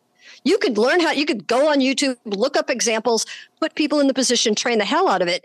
But then you can no longer use that to know if they actually have good movement. Instead, if someone has a good, rich movement toolkit, you can say, drop down in one leg with your other leg out, and they'll just be able to do it, even though they've never done it before, because they have the capability. So if we train shoulder in, then we don't know if they actually are capable of good movement. Whereas if we don't try to explicitly train it, but then we give them a reason where that would be a great way to solve a problem of go forward, but look to the side because you're trying to keep track of something. Then we can go, oh yeah, look, of course they can do it. So I try to be really careful about not training a very explicit movement. If I want that movement, then I might go, okay, he can do all these movements, but some of them I'm going to put on a cue so that if I'm doing a show, I can do that movement. Right. Or if I just like that movement, but I'm going to try very hard not to train the movement. I'm going to try to wait until they already have it in their toolkit for solving some movement problem. And then I'll capture it and put it on a cue. But that's a very different way of thinking. But in the human world, in the human sports and athletic and skill world, it's not at all uncommon for people to talk about the problem of transfer, that these movements don't transfer, or that the transfer is too specific. And also exercise physiology, same problem, right? The tissues, they adapt very specifically. So I don't like the idea of training those movements, but I very much want the horse to be able to express those movements. Yeah. Where do you think the equestrian industry has gone wrong? And what is your hope for the equestrian industry in the future? Boy, this is a hard one for me. I mean, the fact that you asked me to be on your podcast is one of the moments when I feel hopeful, right? There are obviously people who are talking about from all different kinds of perspectives, right? Not just people who do what I do, but people who care in this way. And the stuff about social license, those conversations are giving me hope. But I'm not very hopeful overall. There's a bunch of problems. So if you look at sport, I think we kind of all know inherently we get what is rewarded by the judges, and then people breed for that, and the money, right? And it just keeps perpetuating. People are going to get what's reinforced, or they're going to train what's reinforced. And the judging almost always in every sport, even in human sports, right? Things just tend to get more and more and more and more extreme, right? Because where do you go?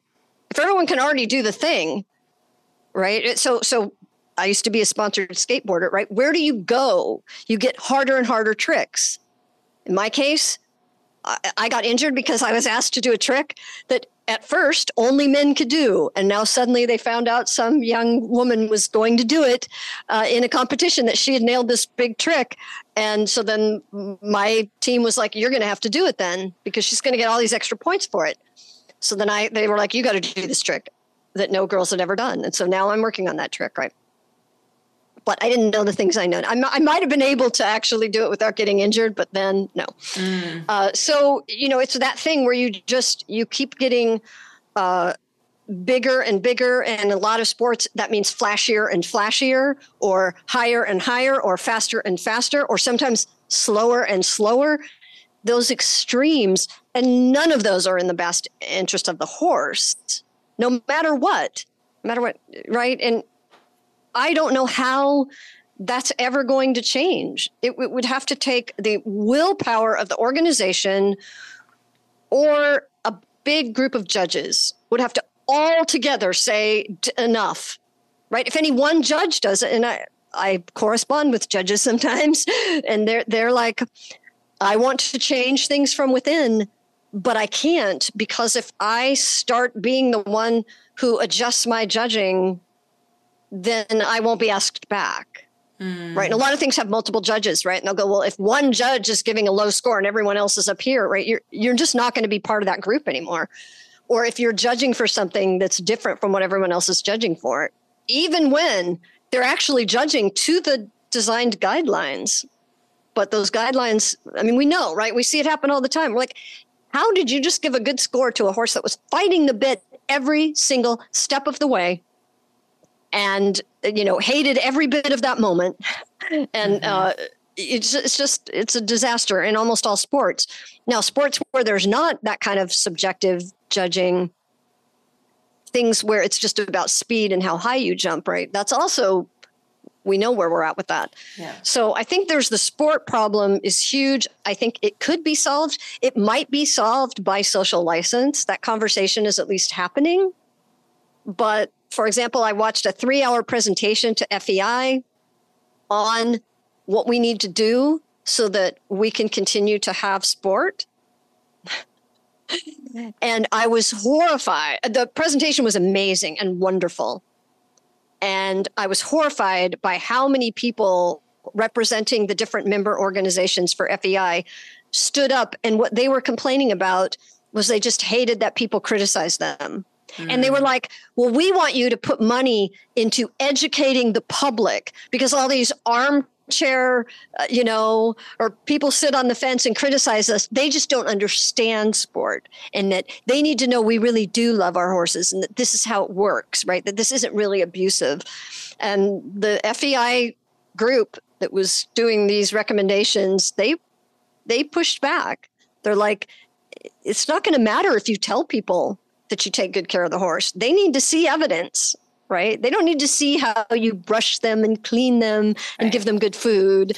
Yeah, when FEI, right? when they release on Instagram not too long ago, the photos of the horses doing their trot, and they were all completely underdeveloped through their trapezius and beyond in their bodies. And it was like, does nobody recognize that?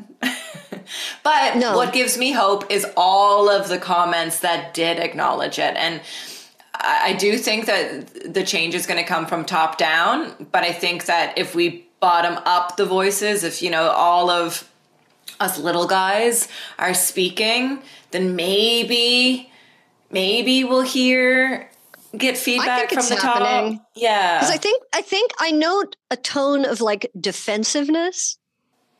Like in people who are like sport dressage people, like who are, I mean, they're not bad people, right? I mean, I did all the bad shit. I did all that stuff. So I get it, right? And I get how you can be swept into thinking that it's okay. And it's so normalized, right? I mean, riding with bits is normal, right? That's just what you do. Like, that's such an absurd thing to think when you think about it from the perspective of a mammal that is an athlete. That's how you do it, that you put a bar in their mouth, right? We would never do that or tolerate it in an agility dog. And those dogs often go through a lot of physical training. So it's like skillful sport dogs, you wouldn't put a bit in their mouth. And some of them do train positions, right? But they still aren't going to put a bit in their mouth to do it, right? So there are all kinds of crazy stuff that we do that we just say that's normal. That's just what everyone does. And, and then the arguments, like, I like it when I hear people pushing back because they're feeling defensive, right? Or they're feeling defensive that they had to use a whip. I'm like, that's great. That's awesome. If someone has to feel defensive, even though they're justifying that they're using a whip, we didn't used to have to justify it. We didn't used to have to justify that we hit a horse. Yeah, at least now there's like whether it's conscious or subconscious, you're feeling that like, ooh, kind of a feeling. Exactly. They don't get to feel comfortable like they can do it all with impunity. And so they're still doing it. They're still justifying it. But if they're now doing it without being able to feel totally comfortable, right? Like if we're simply annoying people, that's enough, because it means that we're forcing them to actually have to think about it. And I've been doing this a long time, and I have seen people sometimes 2, 3, 4, 5, 6 years, like it can be from the time they were first really exposed to the idea that maybe you don't have to make the horse do it. And, in the Icelandic world, it's really common to do drive and restrain, to do tolt training, stuff like that, to the point where people just assume it's not possible to do it any other way. Well, of course, now a bunch of us are showing it's totally possible, but, and a lot more fun, but people didn't know that. And now I think they're starting to see that, right? And then I'll see them, like sometimes I will even see people like join the pain science course. And 5 years ago, they were just hated every single thing I ever said, right? So I think, as people learn more from other domains and they see other possibilities, and there is a lot more interest, I think, now in body work again, and that's helping people understand that there's more to it than just make the horse go into these positions. I think a whole bunch of stuff is contributing, but I still, we're still a tiny number. I'm in a bubble, so I mostly only interact with people who, are mostly want to be good to their horses in that particular way. But the big world is, and once you've got all that money involved, it's really hard for people to stop doing something if their livelihood depends on it. But there are people that I do know that are at very, very high levels of sport. Like my friend Marianne, she runs the River Tiger podcast. She's getting her PhD in applying an ecological dynamics approach to both horse and rider training. She's a dressage scribe in the UK. She works with, in the UK, it's different from the US.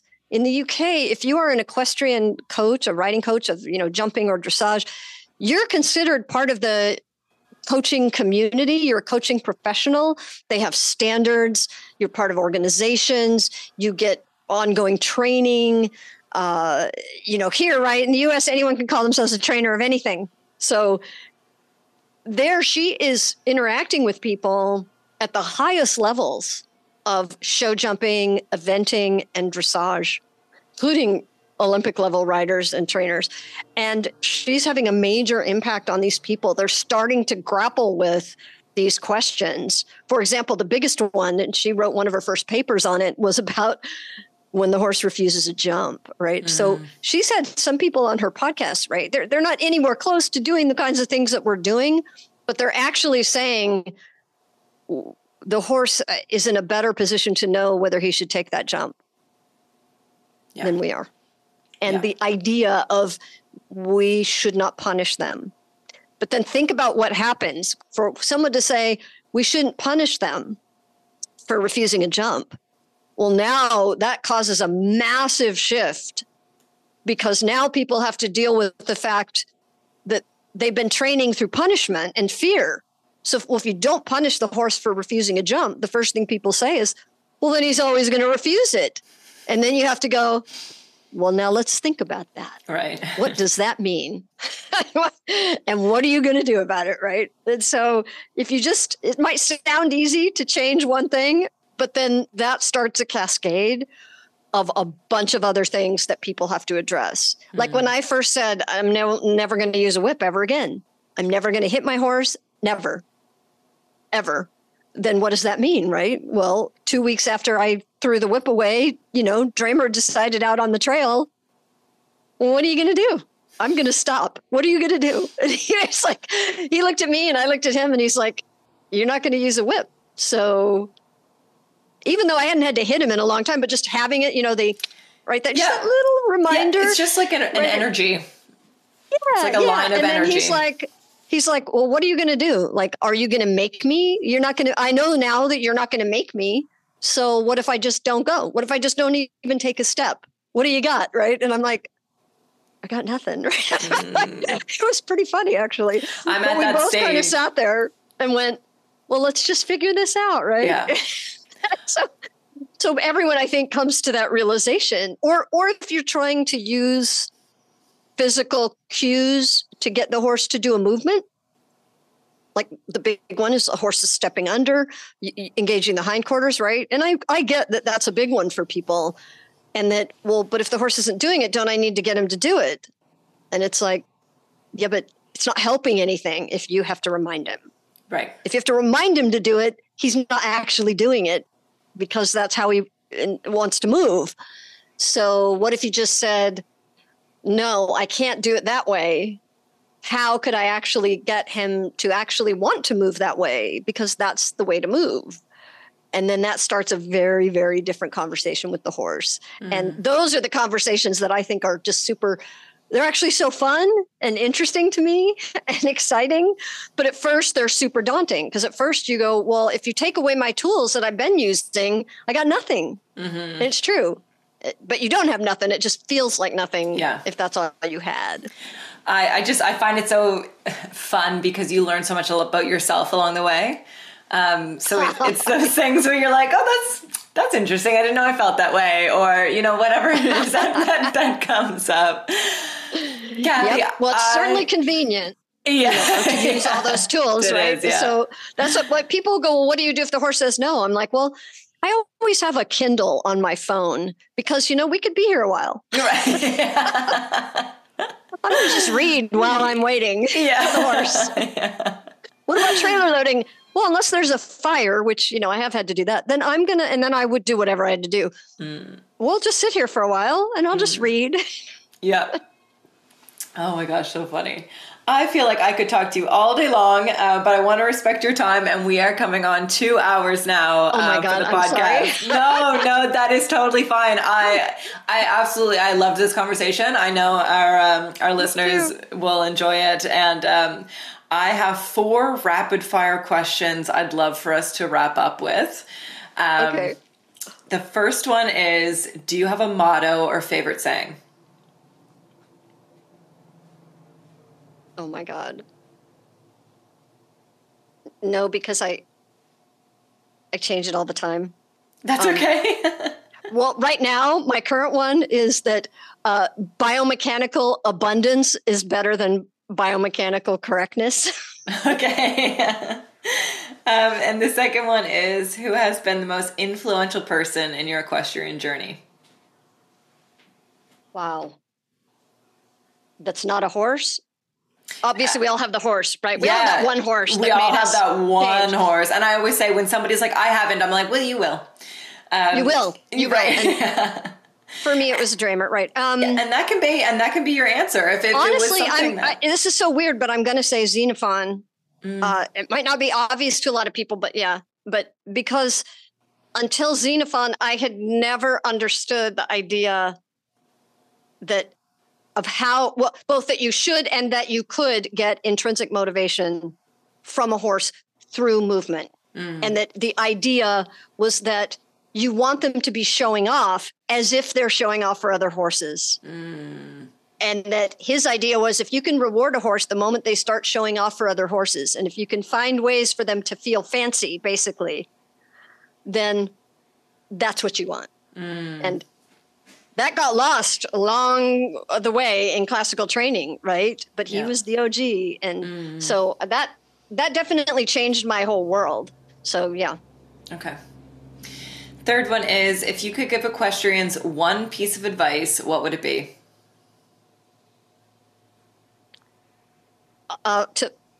value novelty over any other goal.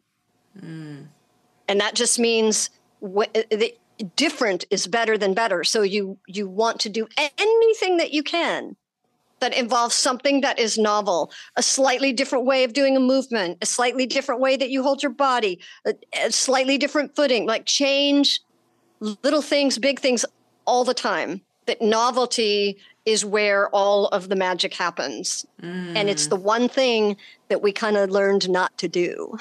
So. Yeah, you're right. And the last one is, please complete the sentence. For me, horses are...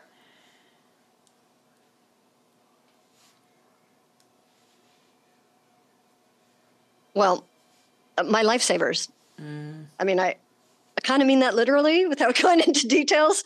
I know there are a lot of horse people who feel that way, but yeah, for me, I'm pretty sure I wouldn't be alive without horses, going all the way back to when I was a teenager. So I can't even imagine life without them. So they represent life, literally life. Yeah.